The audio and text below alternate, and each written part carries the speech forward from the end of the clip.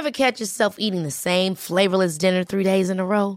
Dreaming of something better? Well, HelloFresh is your guilt-free dream come true, baby. It's me, Keke Palmer. Let's wake up those taste buds with hot, juicy pecan-crusted chicken or garlic butter shrimp scampi. Hello Fresh.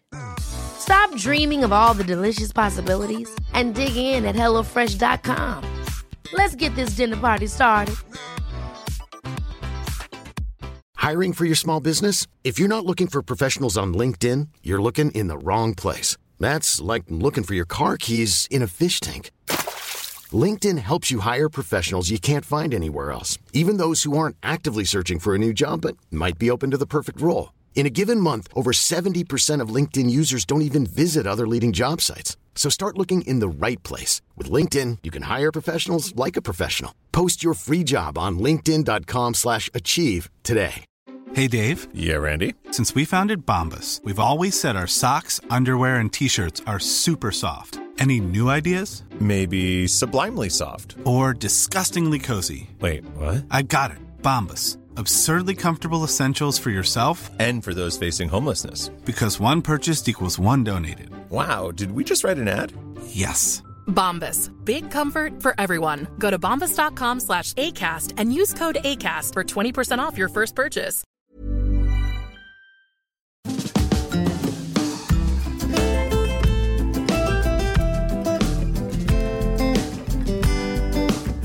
Hi, I'm Zibby Owens, and you're listening to the award-winning podcast, Moms Don't Have Time to Read Books. Please sign up for my newsletter at zibbyowens.com for updates on podcast guests and lots of live events. Today's episode has been sponsored by GoodPods. It's a really amazing app where you can follow your smartest, funniest, most curious podcast junkie friends and other people you admire to see what podcasts they're listening to, and it's all by episode.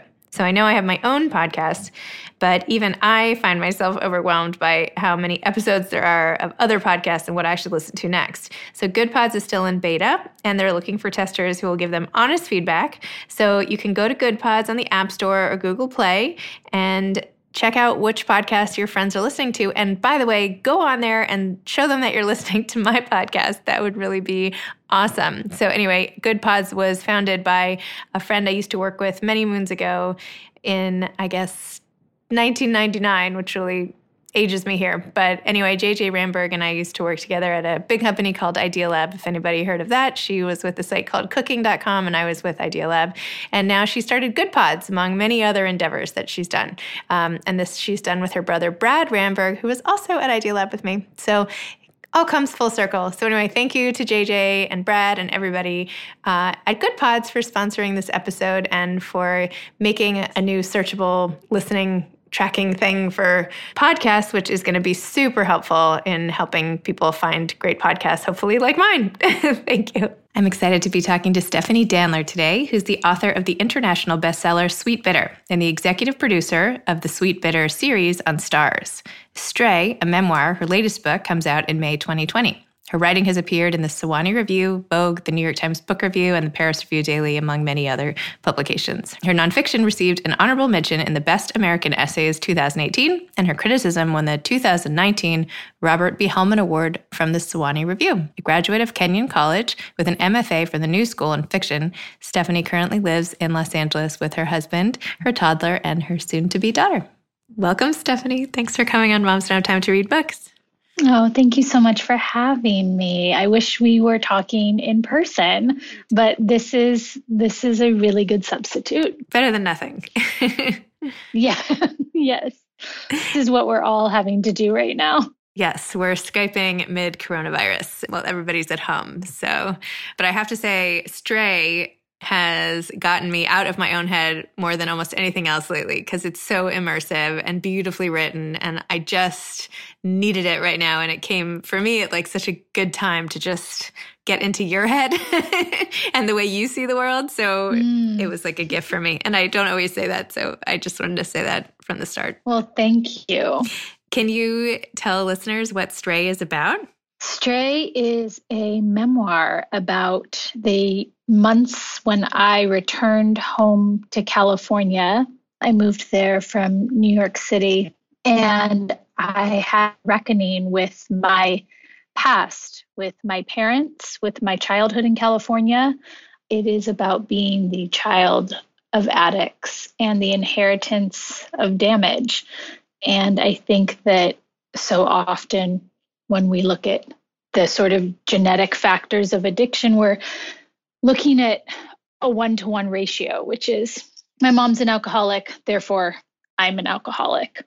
And while that wasn't my story, I think the period of time I'm writing about as in Stray is when I realized that I had inherited a lot of their darkness and their recklessness and their propensity for self-harm, even if I wasn't technically an alcoholic or a crystal meth addict. And so the book is about trying to move past that and give myself a different life or a possibility for a different life.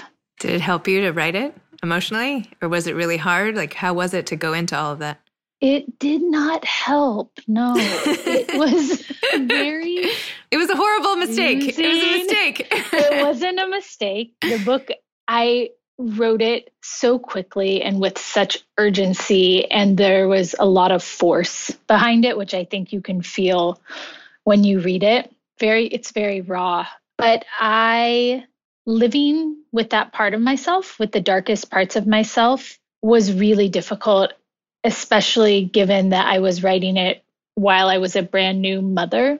My son was 5 months old when I started the first draft, and the sort of disparity between having this family and having a wonderful supportive partner and this beautiful, healthy child, which is a miracle. And then going back in time to a person that I was who didn't believe that any of that was possible was really hard. It was hard to traverse. It was hard to be in the office and to come out and nurse and just connect with my son and my husband.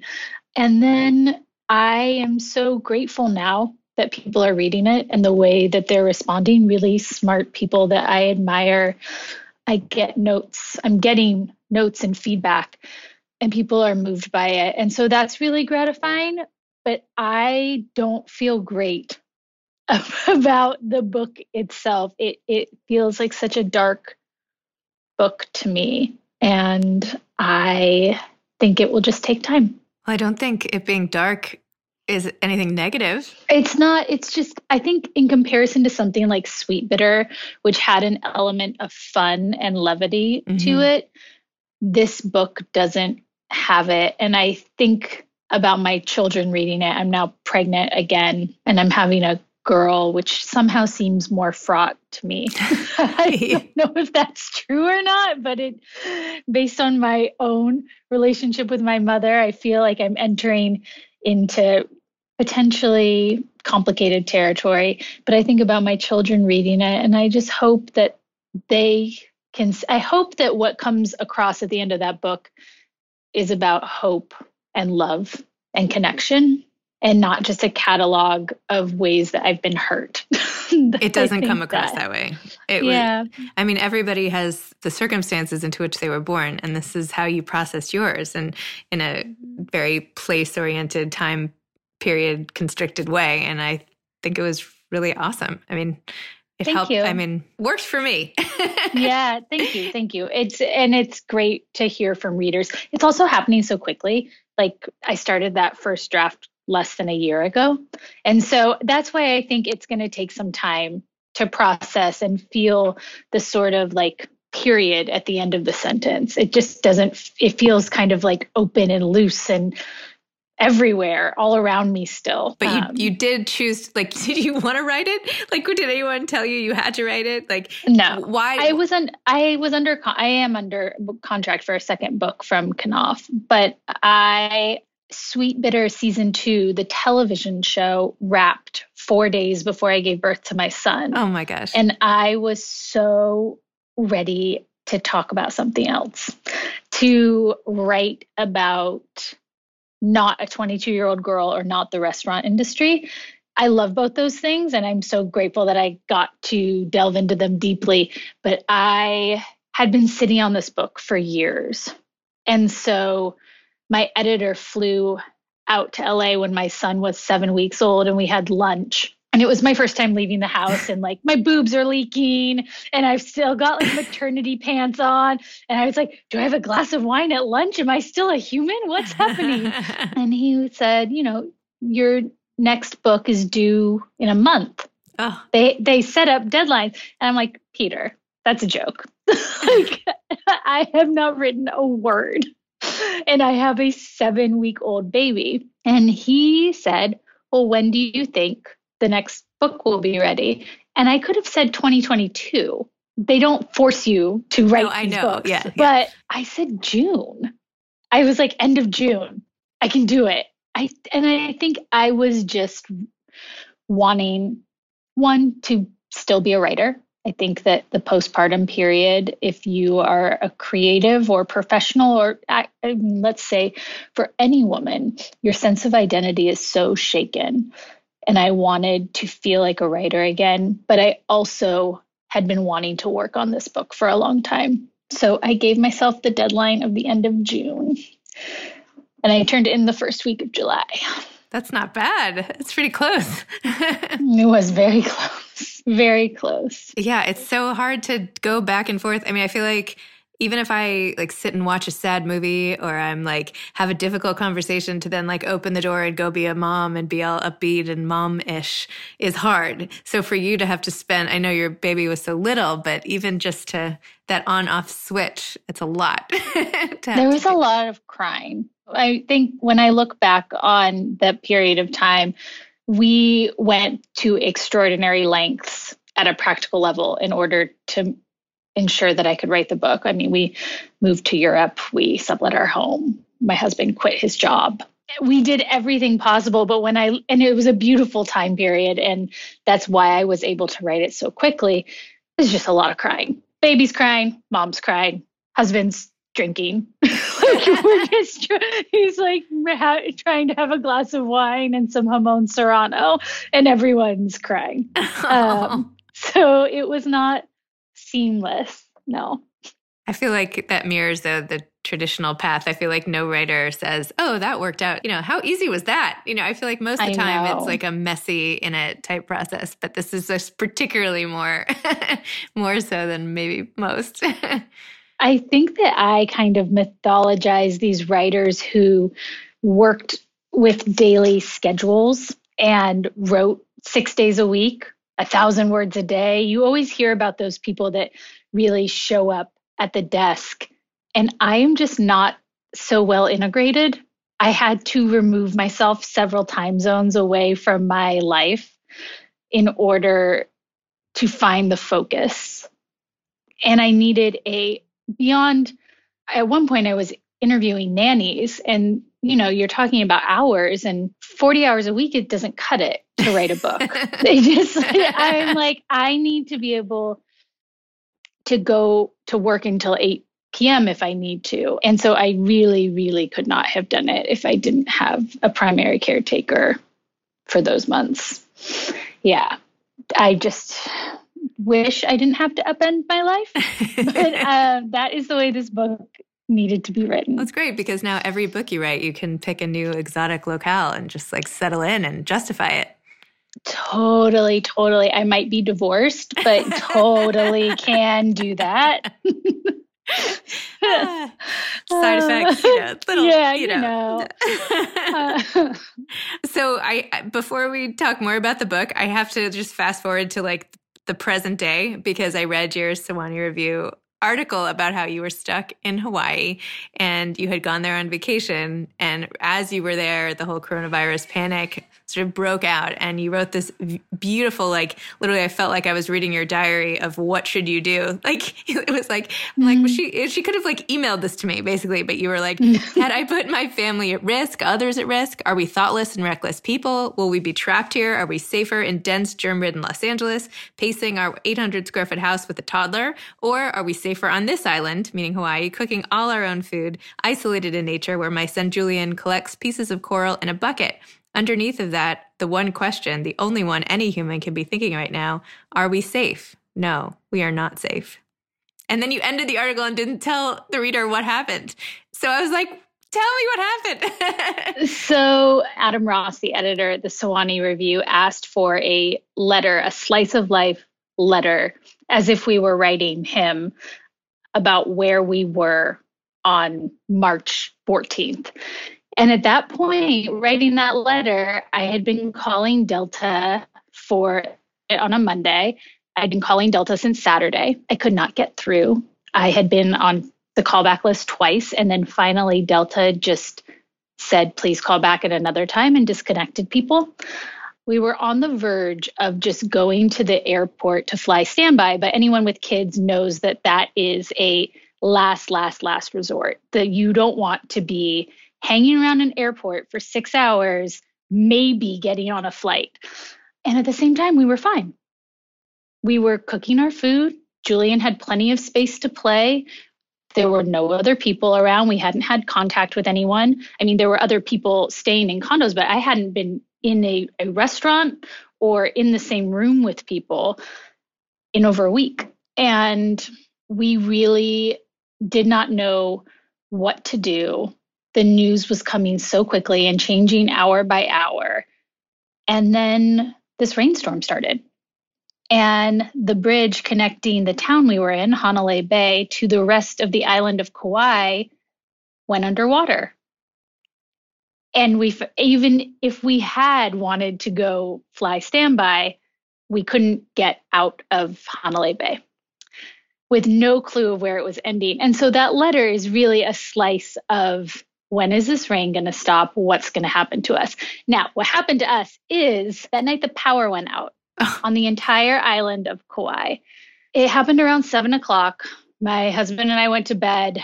We were like, this is not great. We have a whole fridge full of food and an electric stove in this unit and a toddler who eats more than I do. And we woke up in the morning, still no power. By the afternoon, I was starting to panic. The hotel had made like bowls of canned chili on a grill in the parking lot, and I can't eat that. I mean, I can. This is not an issue of snobbishness. I'm a terrible snob, but I just can't feed that to my son for multiple meals. And the supermarket in town got a generator.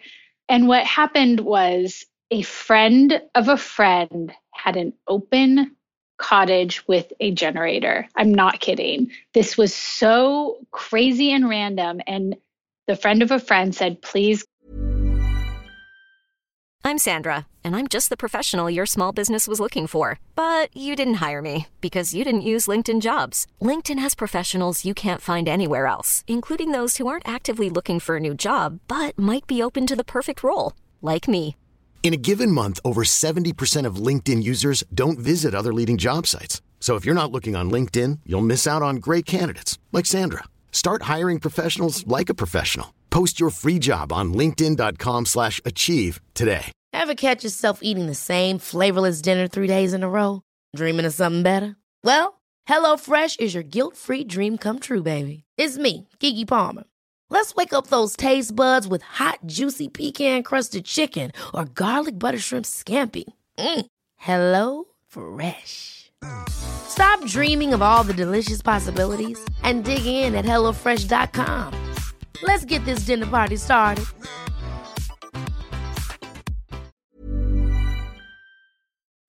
This episode is sponsored by BetterHelp. Sometimes we all have stuff we need to get off our chests. Even if we don't think it's interfering with our daily life, there are some things you just haven't processed, be it grief or trauma, eating disorders, anything. It might be time to work on those things, and I have a solution for you. Therapy. Online therapy by BetterHelp. It's designed to be convenient, flexible, and suited to your schedule. I took the brief questionnaire online where there were, 20 questions. It didn't take long at all, maybe 3 minutes. And then I got matched with a therapist who could help me work on whatever. I picked trauma because even though it happened in 2001, I am somehow still not over the loss of my friend on 9/11. And it is what it is. BetterHelp is going to help. And I am so excited, especially because with my special code, instead of $80 a month, it is 10% off, $72. a month, which is so much less than traditional therapy, and you'll get a perfect therapist for you. There are 35,000 therapists to choose from, so you'll find the right one. Get it off your chest with BetterHelp. Visit BetterHelp.com/momsdon'thavetime today to get 10% off your first month. That's BetterHelp, HELP.com/momsdon'thavetime. Go stay there. It was a beautiful cottage that's nicer than my home that I live in. The power was out for 24 hours, but we had a generator and it was a gas stove. And I went from eating crackers and canned chili to being able to, make meals for my son. The bridge did not get out of water for 2 days. And at that point, we were 24 hours away from our original flight. Oh my and gosh. It did not stop raining. Wow. We took our flight home and relief. We're relieved to be home. Hawaii is very beautiful. I think that even as you were just saying about New York City before we started this podcast, I think the desire to be close to your home, even if you know that it might technically not be as safe as someplace else, is really strong in all of us right now. It's an illusion of control. It's my home. It's my bed. That's my market that I go to. And here we are. You and I are both sitting in it. We're in the middle of a self-quarantine, shelter-in-place order in Los Angeles and similar in New York City. Yeah. It's really hard to believe. I know.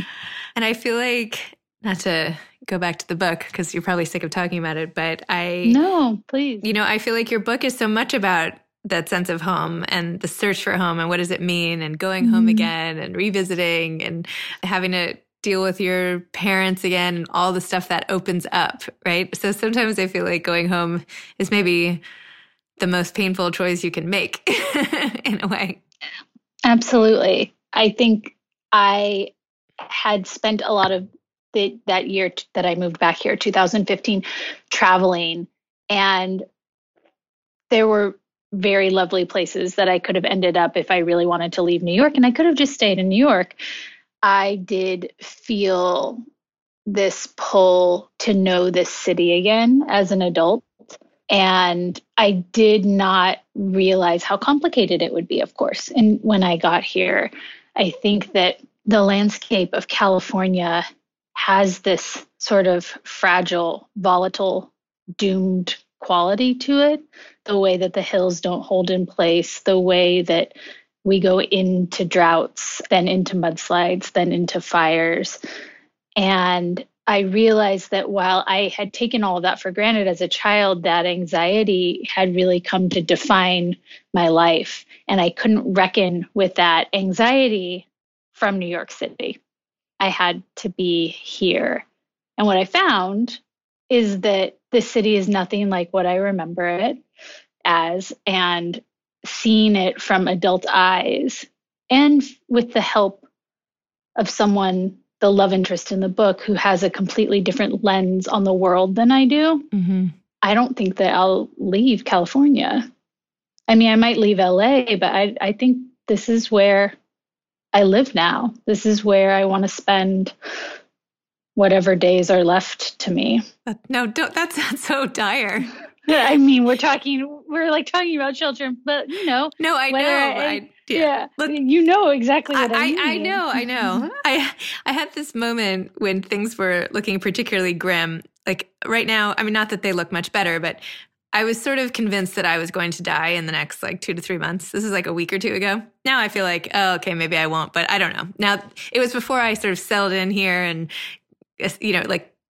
hid essentially. Yeah. And I was like, okay, so if this is the last 2 or 3 months of my life, how do I want it to go? Do I want to change anything? Then I realized, no, I still want to do Zoom calls and Skypes and, I still want to be busy and I still want to be with the kids. And I don't know. And then acknowledging that sort of made things a little easier. So maybe what you're saying, that you want to stay there forever. It's okay, well, just I'm going to go into cruise control and this is what I got and I'm going to go with this and we'll see what happens. Yes, absolutely. Well, I think that I spend so much time fantasizing about different lives, which is how I ended up in Barcelona on a whim to write this book, Stray. But I think having a sense of belonging here is really different for me. I don't know. I think I have such a complicated, beautiful relationship with New York City, like everyone who lives there. But I never, ever, a single day that I lived there, thought I'm going to be here for the rest of my life. And so I think that feeling is now what I equate with home. And it could have been Portland, Oregon, or Boulder, Colorado, or the Catskills at a certain point, but it's California. It's the Pacific Ocean. There's something about it that has settled that question for me. You grew up in the city. I'm there because I'm from there. Like, I feel like if I had been born in a small town in Kansas, I would be there too. Do you know, like, yeah. I think that's, but anyway, there's something about coming home to where you kind of started, where it all began. But for a while, I did live in Laurel Canyon, which is part of your book. I lived right in Wonderland, and that was so funny because I was like, I didn't even realize when I lived there. People were like, did you hear about the murders? And I was like, is that why I got this great deal on this rental? I was 21 years old, so like, what did I know? But anyway. Yeah. I mean, Laurel Canyon is really this bubble, the land that time forgot. It's so beautiful. I miss it all the time, but I really equate it with being alone. And I don't know that I could have the life I have now with the walk. It's not very walkable. No. Did you notice that? Yes, I did notice really, that. It's really isolated. I could barely drive. I could really drive there. It's like the roads are so, it was, yeah. Totally. Yes. So, but I do think of it fondly, especially when in spring months when everything gets so green. After you came out with Sweet Bitter and it became a TV show and like all the rest of it, did your head just spin? Like, what was that like for you having all of that success? Like, just come. What was that like? Not to say you didn't work hard at it, but like, what was that like? How did that change your life? Well, it changed every aspect of it, from the day-to-day to what I was able to imagine myself doing or what I could aspire to. There is this element of luck, and I did work really hard. But what happened with Sweet Bitter was so much bigger than me personally or any talent I have as a writer. That is about luck and timing. And I was so aware that something like that probably doesn't happen multiple times in a lifetime. And so I said yes to absolutely everything. And so what it felt like to have all that happen was a lot of work, I toured with Sweet Bitter for a year where I only had 1 month that I didn't travel. I mean, I'd go to Wichita, I'd go to Tampa, Florida. If someone asked me to Skype into their book club, I ended up stopping doing that. But in the beginning, I was like, yes, I will be up. I will write for free for any online publication. I mean, I totaled it up once, and I think I wrote and this was early, 70,000 free words, insofar as like little pieces or interviews that I wrote back. Yes to everything. And then I was making television, and I said, yes, I want to be involved as possible. I want to work the 22-hour days and be on set at 2 a.m. I want to get into arguments about casting. I want to read every script. And so it felt like struggle. Success felt like struggle. And I had enough sense not to be too attached to maintaining it. Like, oh, Sweet Bitter is going to go on forever. This is a television series that's going to go for 10 years. It's the new Friends. I was so aware that it was a moment and I would never get another chance like that. And very easily I could have a really nice writing career, but I could possibly never have another book that hits like that and still have a very nice career like a lot of writers do. And so it felt like a lot of work, and it felt like a lot of conflict, just in getting work done and in learning an entirely new medium and an entirely new workplace, which is television. And it felt like a lot of my life was on hold, which I think when we got pregnant with Julian and I was living away from my husband, living in New York for 6 months of that year, doing everything long distance, making television at 30 weeks pregnant. Oh my gosh. I was very ready for that roller coaster to end and see who I was at the end of it. Now, becoming a new mother doesn't really help you see who you are. It maybe distances you even further. But I think writing Stray helped. Yeah, having months of not traveling helps. Quiet. Well, now you don't have to travel so much right now with this book. My God. Turns out. I know. And, I was going to be 30 weeks pregnant for that tour, but I have mixed feelings about it. I think that connecting with readers is a really important part of the job. I often say, and it's not for everyone, but you don't give birth to the child and then drop them off at daycare the next day and say, good luck, you're out in the world. I do think that there is a lot of work that comes after publication if you're up for it, if that's your style. So after Stray, do you have ideas for your next project? I'm working on a novel and it is set in Los Angeles in the 90s. Awesome. But very close to my heart. I think I will always kind of write from life. That seems to be my path, at least right now. Seems to be going well. Might as well. Let's stick with that. Yeah. When you run out of material, you can start writing about like dystopian, future societies or something. No, I'm kidding. No, I fantasize about being that kind of writer, of being able to imagine alternate worlds. And I'm so stuck in this world. Nothing about it makes sense to me, but I want to understand. Well, you can tell, you can feel you sorting it out in the book. And that's, I think, what makes you just unable to put it down, right? Because you just you're so rooting for you and wanting to see what you come up with. So do you have any advice to aspiring authors? How did you even learn? Did you learn to write this well? I know your teacher said to you from a very young age, oh, you're a writer, but did this just come, or did all of your training help? And what advice do you have? That was a lot of questions. Yeah, it was a lot of questions, but I got it. Training does help. I have always written like this. My journals from childhood are really interested in feelings and relationships and questions of identity and fear. And I was drawn at a very young age to poetry, which has informed my style my whole life.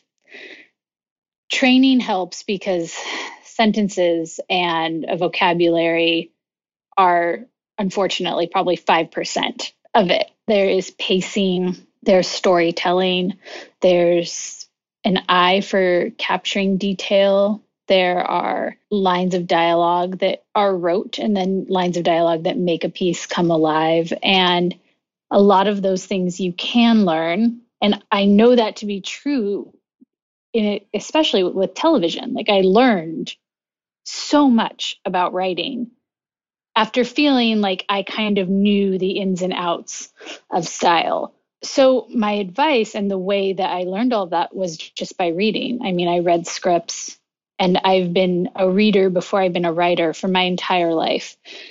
So I still learn by reading. When I wanted to write a memoir, I had no idea how to write a memoir, and I had never read most of them. It was a genre that I didn't disregard it. I was just so interested in fiction and literature with a capital L and poetry that memoir had kind of just fallen by the wayside. And so I read 50 memoirs, and I looked at how they were constructed and which ones stuck with me afterwards and what was possible and what are the rules, and then how do you break the rules? And then the other advice that I give to aspiring writers often is to finish what you start. When you have identified yourself as a writer and you're full of ideas and you have this life that's giving you all of these unique experiences and this voice and point of view, it's really easy to start projects over and over and over again. And I'm going to write a Hunger Games style YA novel today. And today I'm going to write an Ernest Hemingway style short story. And today I'm going to write an elegiac piece about my mother. And when I was in graduate school, Sweet Bitter was the first thing that I turned in. I did not write anything else for the 2 years I was in school. And I had a book at the end of it. That book needed 5 drafts before it was ready to be published, but I wouldn't have ever gotten there if I didn't just get to the end. It's so hard, but if you can get to the end of something, then you can look at it and say, oh, this has potential. Oh, this needs help here. But until then, I think you're just practicing. I love that. Thank you. Thank you so much. Thank you for coming on this podcast and Moms Don't Have Time to Read Books and sharing all of your stories. And I'm such a big fan. I really am. And this book is so good. So thank you. No, thank you. It's such a pleasure to chat about this, especially at this time. Awesome. It's a relief. Yeah. A relief. Oh, thank you. You've been listening to Moms Don't Have Time to Read Books with Zibby Owens. Please make sure to sign up for my newsletter at zibbyowens.com to get more updates about episodes like these and also lots of live events. Thanks again to Good Pods for sponsoring this episode of Moms Don't Have Time to Read Books. You can follow me on Instagram at Moms Don't Have Time to Read Books. Thanks so much to Steve and Ryan at Texture Sound for the sound editing. And thank you to Morning Moon Productions for providing this fantastic intro and outro music. Thanks for listening. You could always email me at zibby@zibbyowens.com.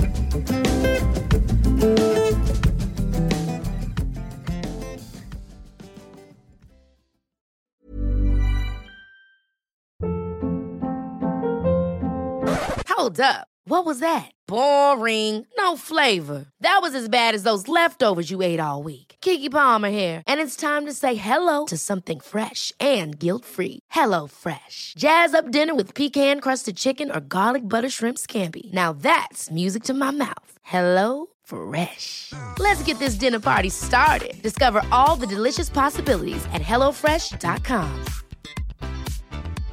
Imagine the softest sheets you've ever felt. Now imagine them getting even softer over time. That's what you'll feel with Boll & Branch's organic cotton sheets. In a recent customer survey, 96% replied that Boll & Branch sheets get softer with every wash. Start getting your best night's sleep in these sheets that get softer and softer for years to come. Try their sheets with a 30-night guarantee. Plus, get 15% off your first order at bollandbranch.com. Code BUTTERY. Exclusions apply. See site for details.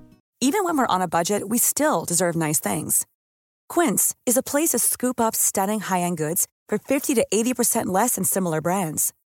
They have buttery soft cashmere sweaters starting at $50, luxurious Italian leather bags, and so much more. Plus, Quince only works with factories that use safe, ethical, and responsible manufacturing. Get the high-end goods you'll love without the high price tag with Quince. Go to quince.com/style for free shipping and 365-day returns.